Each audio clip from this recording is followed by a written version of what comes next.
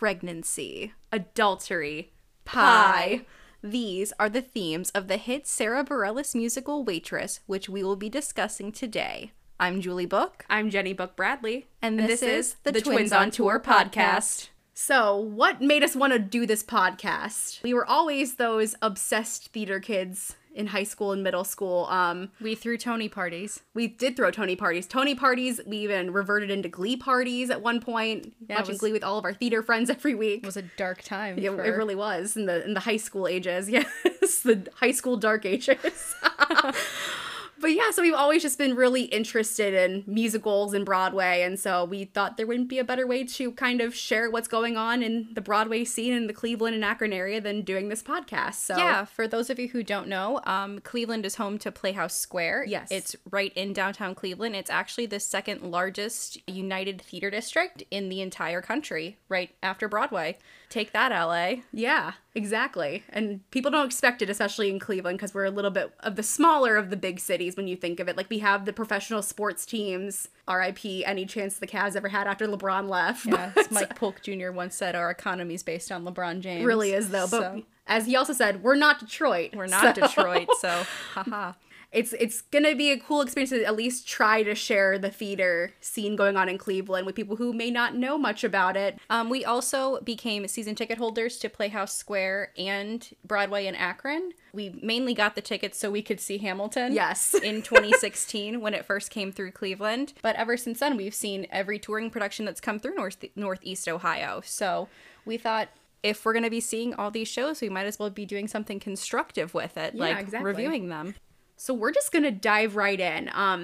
Another big reason that we wanted to start this podcast was because during the pandemic, we didn't realize how much we actually appreciated and we kind of took for granted having Playhouse Square and Broadway in Akron. Yeah, having live theater accessible to us every month or so, going to see a show. And we never realized how much we were going to miss it until it was taken away from us so suddenly. Mm-hmm. Yeah, it hit pretty hard. The last show that we saw before the pandemic, we saw at Playhouse Square, was Anastasia. Mm-hmm. That was January of 2020. Yep. So the first show that we saw back was Waitress at E.J. Thomas in Akron on October 9th of 2021. So that was full year and, some change months. Yeah, of about 18 months. Of not having Broadway. So as you can tell, we're pretty excited to be talking about it. Yeah. This season on the show, we're going to be covering 6 shows up at Playhouse Square. Yeah. And 4 shows at Akron. Coming this season, we're going to talk about Waitress today. We're going to talk about The Prom. That's coming in November to Playhouse Square. Anastasia's going to be there at the beginning of December in Akron. We're going to Wicked at the end of December at Playhouse Square. We're going to Jesus Christ Superstar, which we were supposed to go see that, literally the week the pandemic hit. Everything in Ohio shut down. We were supposed to see Jesus Christ Superstar. We're going to see Pretty Woman around the end of March as well. Hairspray is coming to Broadway in Akron at E.J. Thomas in April. That's exciting. To Kill a Mockingbird's going to be at Playhouse Square in May, and that will actually be the only play that we're covering this season on the Twins on Tour. Yes, everything else will be musicals except for To Kill a Mockingbird. It's Tony Award winner, so pretty excited to cover a play. At E.J. Thomas in May as well, there's going to be Charlie and the Chocolate Factory, the tour. In June at Playhouse Square, there's going to be My Fair Lady, another one that was I forgot about My Fair Lady. That was from the 2020 season at Playhouse Square along with Jesus Christ Superstar, mm-hmm. So those ones were delayed significantly because of the pandemic. In July, we're going to be going to see Ain't Too Proud, The Life and Times of the Temptations. With our dad, who might be the biggest Temptations fan in the world. Exactly. And then to wrap this season up, in September, we're going to see Disney's Frozen at Playhouse Square. Featuring the song our mom hates most of all in the world, Let It Go. All right, so let's jump right in to covering Waitress, which, like Jenny said, we saw on October 9th at E.J. Thomas Hall in Akron, Ohio. For those of you who don't know anything about Waitress, it has music and lyrics by pop star Sarah Bareilles, if you've heard Love Song, Brave. Book by Jessie Nelson, who we'll talk about a little bit more in a bit. It's based on the 2007 film called Waitress, same name. One thing that's special about Waitress that a lot of people on Broadway appreciate is that it's an all-female production team. Yes. That brought this to Broadway. So that's a really big thing. It was produced by Barry and Fran Weisler. They bought the rights to it in 2007 after seeing the movie and seeing the musical potential that the movie had.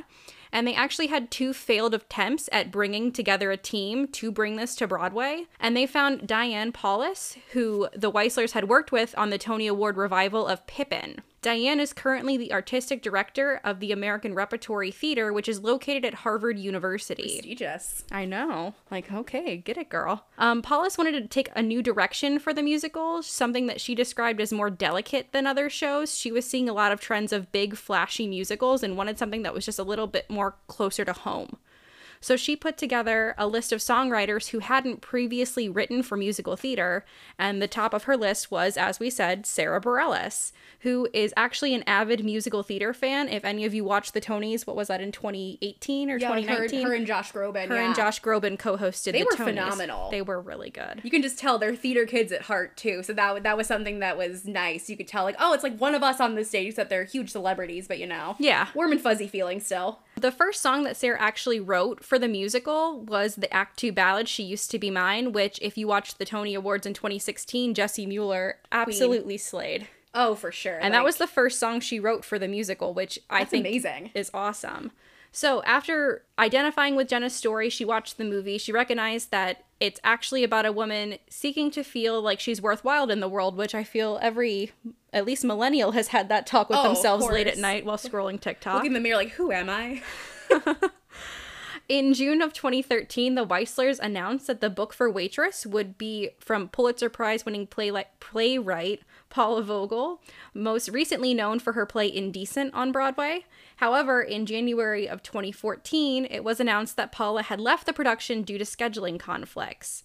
And Jessie Nelson, who is known for her 2002 movie I Am Sam, came on as the new book writer for the show. The show eventually opened in August of 2015 at the American Repertory Theater, and it ran through September of that year. A Broadway run at the Brooks Atkinson Theater was announced in 2016, and the show underwent several key changes from the American Repertory run, including the adding of the new dream sequences where Jenna's making the different kinds of pie, a new set, choreography from Lauren Latrino, script changes, and the switching of Door Number 3 for a new song, What Baking Can Do. The show officially began running previews at the Brooks Atkinson Theater in New York City on March 25th, 2016, and officially opened on Broadway on April 24th of that year. The show closed on January 5th, 2020, after playing 33 preview performances and 1,544 regular performances. However, on July 7th of 2021, it was announced the show would make a limited comeback on Broadway, this time at the Barrymore Theater, from September 2nd, 2021 through January 9th of 2022. Sarah Bareilles herself reprised her turn as Jenna in the musical. It was one of the first musicals to reopen after the pandemic, and the video of opening night at Curtain Call when they were doing the turn off your cell phone thing, it went pretty viral on TikTok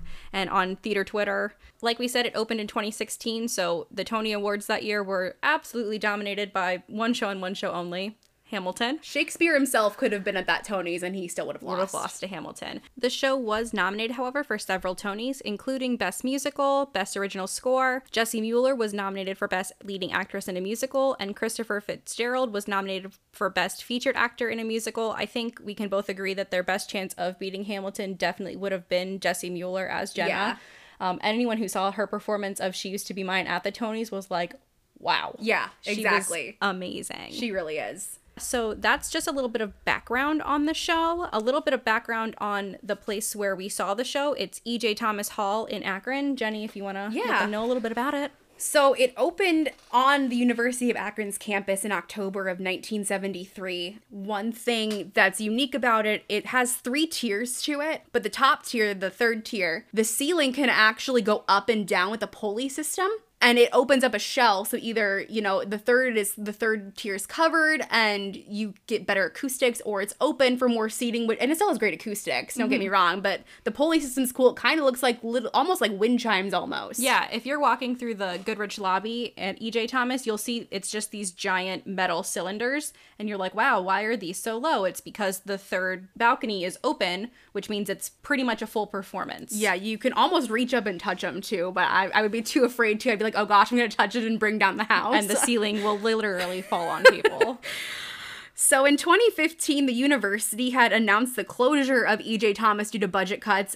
Anyone who knows the University of Akron knows they've been going through some inner turmoil the past couple of years, including our own alumna, Julie Book right here. Yeah, they tried to build a football stadium to rival that of Ohio State, which I think anyone with access to ESPN knows that Akron's football team is not as good as Ohio State's. Yes. So they built a giant stadium, which put them massively into debt, which meant that they had to start closing buildings, one of which was going to be the E.J. Thomas Center. But Playhouse Square in Cleveland stepped in, and the Akron Civic Theater. Playhouse Square already does productions with Akron Civic, so they stepped in, knowing what the hall meant to people in Akron and the Broadway and Akron program. E.J. Thomas is the biggest house that can hold that type of show in the Akron area. So they teamed up with the university to save E.J. Thomas Hall. It makes it a lot easier, though. You don't have to go through the university to purchase tickets or anything anymore. You can actually just go to the Playhouse Square website, and if you wanted to see a show, you just go to Akron instead of Cleveland. So the nice thing about this partnership is that if a show can't come and stay for a couple of weeks, they only have, maybe 2 days in between a run or whatever, they can come down to Akron. They send them down from Cleveland to Akron, so they can at least have the show in the area, and we get to experience it. Yeah, because Waitress was in between its opening run, and they had a weekend in between the opening run and when they had to be into their next show. So Broadway and Akron was like, yes, come to Akron for 2 days. Yes. So for those of you who haven't seen Waitress, it centers on a woman named Jenna who works in a diner. She's very skilled at baking pies, and that's kind of her thing at the diner. Every day she has a new pie. She bakes 27 pies every morning, she talks about during the show. She's very skilled at that, but her, I guess, antagonistic thing in her life is she's trapped in this terrible marriage to this guy named Earl that she married very young after her parents kind of went away. Her mother was abused by her father, and so Jenna's kind of falling into that same cycle again. Yeah, and she finds out very early in the show that she's pregnant. So that kind of throws another wrench in, her dreams and what she wants to do with her life. She never wanted to be a mother. She doesn't want to bring a child into the world, especially with her crappy husband, Earl. Yeah, so she ends up finding out about a baking competition, and she says, I'm going to use this money to escape my life and my husband, and then she falls in love with her gynecologist. Yes, Dr. Pomatter. Yeah, it sounds, with that description, a pregnant lady falls in love with her gynecologist, sounds like a bad Hallmark movie, but it's not. It's a very good musical.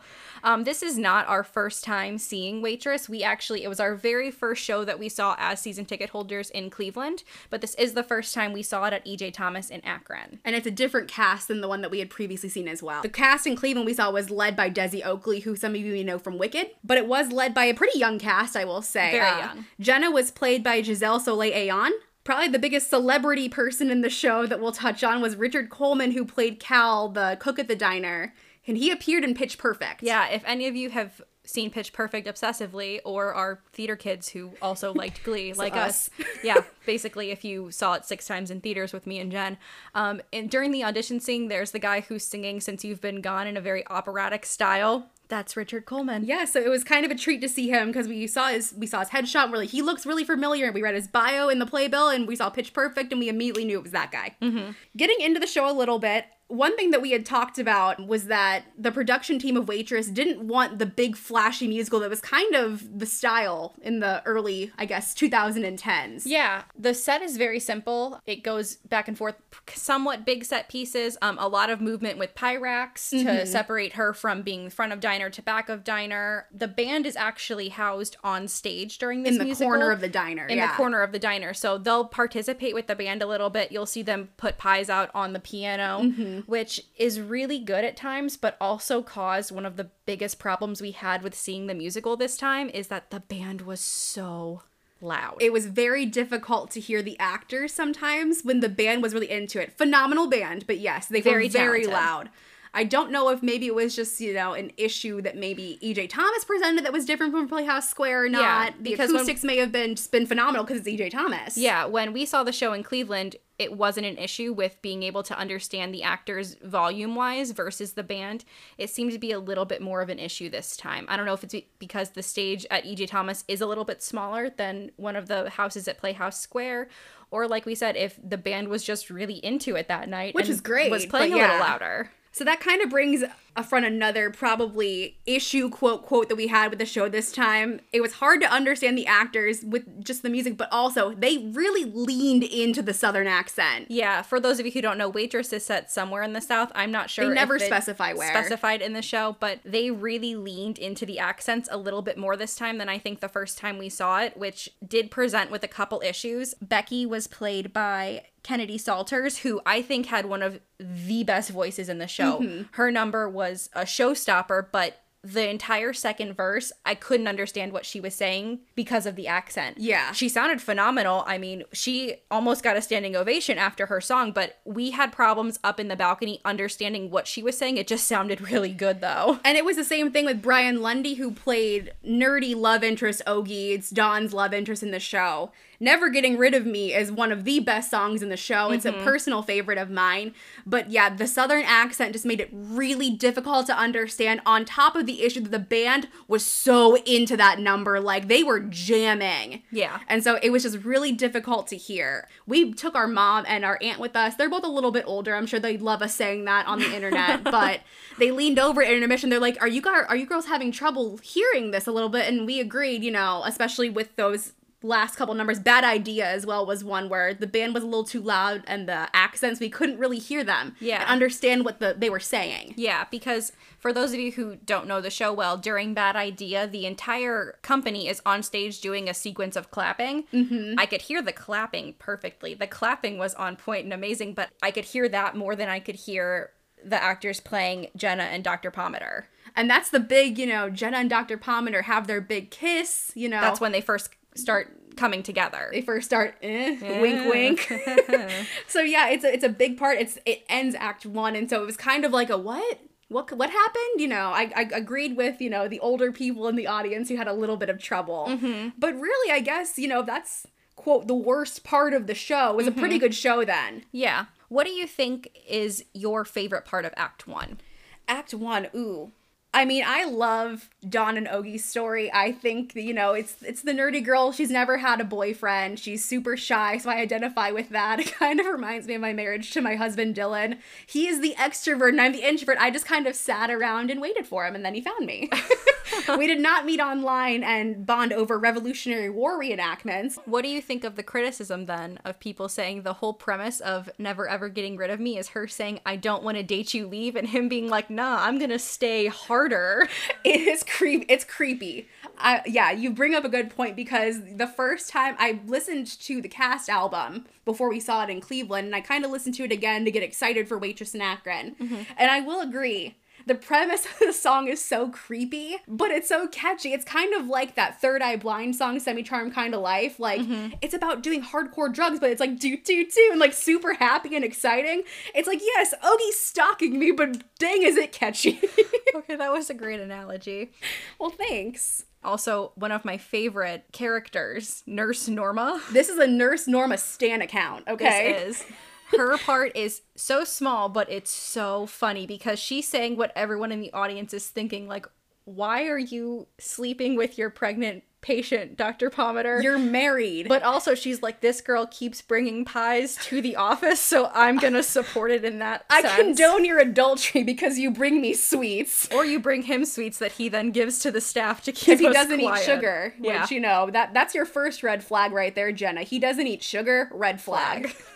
So the first act, really, there's a lot of fun songs, and it really establishes the story. You find out, Earl is just the worst. I feel bad for any actor who plays Earl. In our show, it was Sean W. Smith. He did a great job. He did. Yeah, he plays a great job playing a jerk, to the point where, like, he got barely any applause when he came out, because, you know, you never want to clap for the villain. No, he got lots of applause every time he left the stage. Yes! That's how good he was at playing the bad guy, was that every time that he left the stage, everyone in the audience was like, oh, thank goodness. God. Thank goodness. He's done. He's off stage. Go divorce him, Jenna. It was very funny. I may skip ahead a little bit, but you know, the end of the show, when Jenna finally kicks Earl out of her life, you would have thought that, like, Gene Simmons walked on stage or something, because of, like, I was trying to think of Mick Jagger. And Gene Simmons from Kiss. Where on earth was Gene Simmons? I have stored in my memory bank somewhere, Julie. I was trying to think of Mick Jagger, but I'm thinking like a rock star walked on stage. You would have thought that like a rock star walked on stage didn't you because just say rock star? I don't know. Now everyone's gonna be like, this girl secretly just watches Gene Simmons' Family Jewels in her spare time. That's a blast from the past. Oh my goodness. You're the one who brought up Gene Simmons. I did. I take complete. Okay, sorry. Back to what you were saying. But yeah, at the end of the show, when Jenna finally leaves Earl, you would have thought that a rock star walked on stage because of the ovation that happened. I thought people were going to stand up because they were so happy that Jenna finally took control and left this guy. Yeah, that was probably one of the strongest aspects of this show is the actual acting. You felt so bad for Jenna, especially around the She Used to Be Mine part of the show when Earl finds the money that she's been hiding for the entire show, and she has to lie and say, oh, I got it for a crib for the baby, and you watch him shove the money in his pocket and say, cool. I wanted to walk on stage and punch him. Like, the acting was so strong in this production. And I think it helped to make up a little bit for the fact that some of the songs you couldn't hear as well because the acting helped fill in the gaps of what you missed during the songs. You may not have been able to hear the music perfectly, but you heard the book perfectly. Yes. I think the one really big issue I have with the show itself is the ending. Yeah. It's very rushed. Sorry, spoiler alert, if you have not seen Waitress and have not read the Wikipedia account or anything, skip a little bit ahead here because we're going to ruin the ending for you in 3, 2, 1. Okay, the end of the show. Yeah. Joe, the man who owns the diner, who's kind of a sarcastic little bit of comic relief during the 2 acts, he dies. But they kind of rush his death. Like, he goes in to get, like, what, like a liver surgery? They said a surgery, and then all of a sudden, he's just dead. He's just dead. And apparently he knew he wasn't going to make it out of this undisclosed liver surgery because he gives Jenna a card and says, open it later. So he knew he was dying, but we had no indication up to the point in that show that he was sick, besides the fact that he was an old man. He has a whole song called Take It From an Old Man in Act 2. But then it goes from like zero, like, oh, I'm the old man who owns the diner and everything's peachy keen, to I'm leaving you the diner, it's yours now, but I'm dead, goodbye. Yeah. And that's kind of how it is. There's 2 spotlights on stage. Jenna just has gotten out of the hospital from having her daughter, and she's reading this, and all of a sudden, the guy who plays Joe tips his cap, the light goes out, and Joe's dead. And there's no... Bye, Joe. There's no, like, really emotional reaction from Jenna that this old man who she's grown so close to throughout the course of the show is all of a sudden gone. She kind of just holds the card close to her heart and, like, looks out into the spotlight, like, and then the music goes, dun, dun, dun, and then she runs off stage to do her quick change. Yeah, and it just went from, like, 100 to 0 very quickly, and then all of a sudden it's like, we're in the new pie diner and everything's peachy keen. 0 to deceased real quick. 0 to dead real quick. I think that's my only issue with the show is that the whole build-up to her being in the pie competition takes an act and a half, and then that's taken away, and then all of a sudden it's like, oh, but the solution to our problem, the catharsis, is like a 30-second thing, but we're gonna kill off the old man that everyone has just grown to love. Okay, he's gone. Let's not even acknowledge it, really. The show's over. Bye! And at the end as well, she comes out and you see that the diner is changed to Lulu's Pies. Lulu is the name of Jenna's child that she has in the second act. Really cute, like, the waitresses don't have to wear those, like, grubby diner uniforms. They get to wear whatever they want with these cute little pink aprons, and they bring out the baby doll that was Lulu. I know in some productions they'll actually bring children on, obviously. That was a legit baby, Jen. That was a legit baby? It was a legit baby. I thought it was a baby doll. No, it was a very extremely well-behaved baby. Wow. No, because she was sitting there playing with it and the little girl kept grabbing at her. Oh, okay.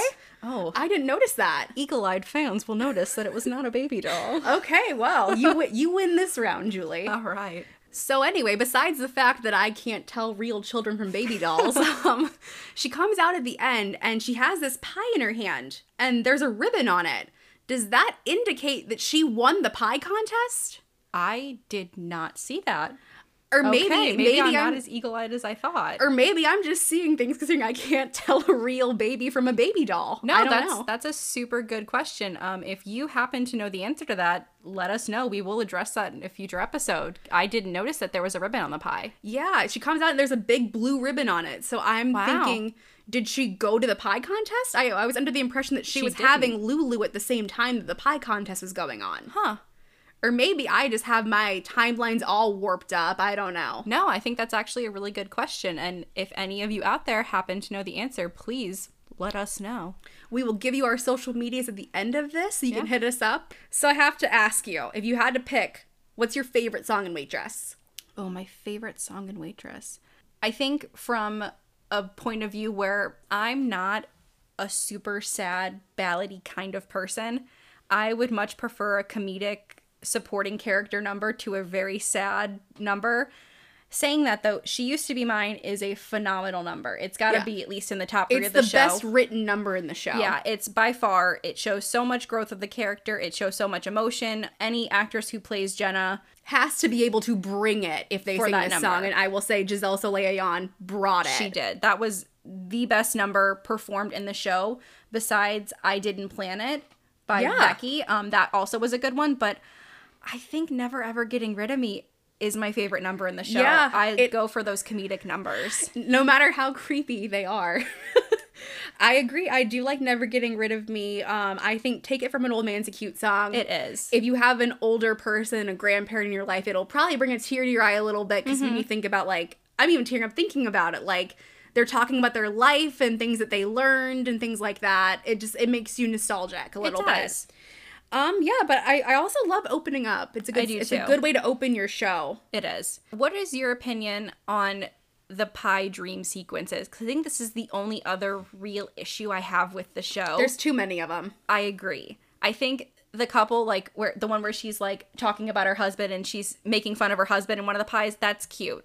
I do think in Act 2 there are way too many of the pie dream sequences. Probably my favorite pie dream sequence is the one where she's baking a pie with her deceased mother. Yeah. I like that one. Yeah. I think that one's really necessary as well. Yeah, because it gives that she's now accepted that she's having this child and what she wants to pass on to her kid. She wants to be a mom like her mom was. Her mom shielded Yeah. her a little bit. She'd take her into the kitchen to kind of shield her from the abuse that her mother was facing. Yeah, I agree. So, you know, she's kind of resigned herself to the fact, like, I'm raising this baby with Earl, who is the absolute worst, and I'm going to do everything I can to shield this baby from the life it may have, like my mom did for me, for as long as she could until she finally realized what was going on. But yeah, I do agree. There are too many pie dream sequences. It gets a little distracting, especially, like you said, in the second act. There's just so many of Yeah, them. because they're a little bit fewer and far between in Act 1, so they're a really good comic relief for when something serious is happening. It gives you that second to, like, get back into, okay, this is her dream and this is what's going on. I agree. I think there's just a couple too many of them in Act 2. Although probably the other best one is the I want to play doctor with my gynecologist pie. And even, you know, like I said, like the Nurse Norma character is consistent throughout the show. So even at the end, she's still giving her zingers. I wish Nurse Norma had a number, to be quite honest. That actually would be a very interesting number because half of her part is just coming in to steal the pies that Jenna is bringing Dr. Pomander. So while they're having relations, Norma's coming in and stealing the pie. Stealing pie, like most of us probably would do if the pies are as good as they are described in the show. Now here's another question for you. Now we established, obviously, Earl is complete trash. Is Dr. Pomander a trash man? I mean, he's married. He moved somewhere with his wife and he resents her because his wife's doing residency at the Podunk Hospital in the middle of the South somewhere. He resents her for it. Clearly. He loved his life, you know, in posh Connecticut where he was a gynecologist, and yeah, he went somewhere with his wife. He resents her for it. He starts cheating on his wife with one of his patients. Is Dr. Pomander a trash guy? I think he is. At I say that heart, with yeah. a question mark Yeah. because they write the character as like the nerdy, lovable guy. As kind of, you know, they try to do this, he's going to be Jenna's savior. But then that's what I love about it being a female production team. Jenna saved herself at the end. She told him, like, you're going to go back to your wife and we're not going to talk about this Earl, again. get out of my life. Like, Yeah. I'm taking control. So that's one thing. I think if Waitress had even one male on the team writing it, Dr. Pomander would have been Jenna's savior because it I was all agree. women. She is a boss-ass bee, and, you know, she is going to save herself. She doesn't need a knight to save her. I absolutely agree. And I think that is one of the ways that you can see this was a female team because it doesn't end with, and then Jenna and Dr. Pomander ride off into the sunset with Lulu together. It's Jenna realizes that she's been using this guy as a crutch, and now that she has a daughter of her own, she doesn't need a man to come save her. Yeah. I agree. I think they wrote him as like the nerdy character that you hoped, like, oh, maybe he'll leave his evil wife. Mwahaha. Then you meet his wife and she's super cool and she's like, oh my gosh, he's told me so much about you and your pies. Like, I'm so happy to meet you. And Jenna sees that, like, no, that's not what this is. She was using him as an escape from her husband, and he was using Jenna as an escape from what he was mad at his wife about. And she goes, you need to figure that out with your wife, because clearly we were just using each other for what we needed. Like, I'm not here to fix you. Exactly. I fixed myself. I realized what was wrong with my marriage and my life. I can't do that for you, because really there's not as many issues in their marriage that you know is told to us as the audience. Yeah. The only issue was, you know, his wife got a residency somewhere and they had to move, which, you know, if you're going to marry a doctor, that is something that you need to realize. There's residencies. If you get offered a residency, you take it. They do a really good job at taking someone who you could look at as really great or trash and putting it into a perspective that makes sense for the show, because while you're rooting for Jenna and Dr. Pomander, you're also sitting there like, he's cheating on his wife with a pregnant chick. Yeah. So I do agree with you where you say that they did it in a way where it makes you root for them, but also you're rooting for Jenna at the end because she realizes that you don't need this. And they bring it up during the show a couple of times too. You know, she has a husband who, they don't really establish what happened to him, but he basically is an invalid and she has to like change his diapers and stuff. So she begins an affair with Cal the cook. So they kind of bring it up in the middle, like kind of the ethical things, like, yeah, you know, you're cheating on your spouse, but you're happy, and you know what's going on. They do address that. The show has a conscience, at least. It's not just like adultery for fun, you know. The show does have a conscience, but it also has a large amount of adultery that I don't think all of us would encounter in normal life. It seems like everyone at this diner but Dawn, who is in her first relationship ever, is cheating on who they're with, which isn't normal. Yeah. But we're also not from wherever this is set in the South, so maybe it sounds like it's a pretty small town, so that they don't have a lot to do there. Yeah. So I guess one last question. There's a bunch of pies mentioned in the show. Which one of Jenna's pies would you want to try? Oh, that's hard. I think the one that she brought to Dr. Pomader's first appointment, she had made it Mermaid marshmallow. Mermaid marshmallow. That was the first one that popped in my head because I don't think I've ever had a marshmallow pie, but also I might have the biggest sweet tooth on this planet, so a pie literally just made of sugar sounds like it'd be right up my alley. And also the apple pie that she mentioned. I think you can't go wrong with an apple pie. And if she really is the best pie baker, like everyone says, she probably makes a bomb apple pie. I want Jenna to make all my Thanksgiving pies. I know. I do think the one at the beginning, she says like the deep shit blueberry pie, but it's deep dish blueberry pie. Yeah. With the bacon in it. I think that sounds really interesting. I would give it a try. I would too. Just to say that I did. That way, if it's not good, I'd be like, well, there's bacon in it. Yeah, but I feel the salty and sweet sounds like it would be good. Yeah, I'm doing like the Italian hands right now for salty and sweet. Salty and sweet. What do you guys think? What would be the pie flavor you could try if you could try any of Jenna's pies in the show? And what do you think about our opinions on this episode? Do you agree, disagree? Let us know on social media. Be gentle. I'm a sensitive little butterfly. But you can find us on Instagram at the.twins.on.tour1. It's a super simple username to put in that we totally didn't get forced to choose. Yes. You can find us on Twitter at twinsontour1. A lot easier and a lot less easier. dots. Yeah. And you can even find us on TikTok trying to keep up with Gen Z. You can actually see the inside of EJ Thomas Hall. We did a TikTok there. We did a TikTok there. Just kind of looking at the scenes and stuff. And that is at Twins on Tour 1 as well. We will be back in November with an episode all about the prom. We're excited to do that one. Yeah, that's one. We have not watched the movie yet. We're actually going to do a series later this year in between shows where we review movie musicals as well. So we have not seen the prom yet. We wanted to see the show before we saw the movie, so we held out. It's very fun to compare an actual stage musical to the movie. But yes, we will be back in November with the prom, which is very exciting. I'm Julie Book. I'm Jenny Book Bradley. And this has been the Twins on Tour podcast. Thanks for listening.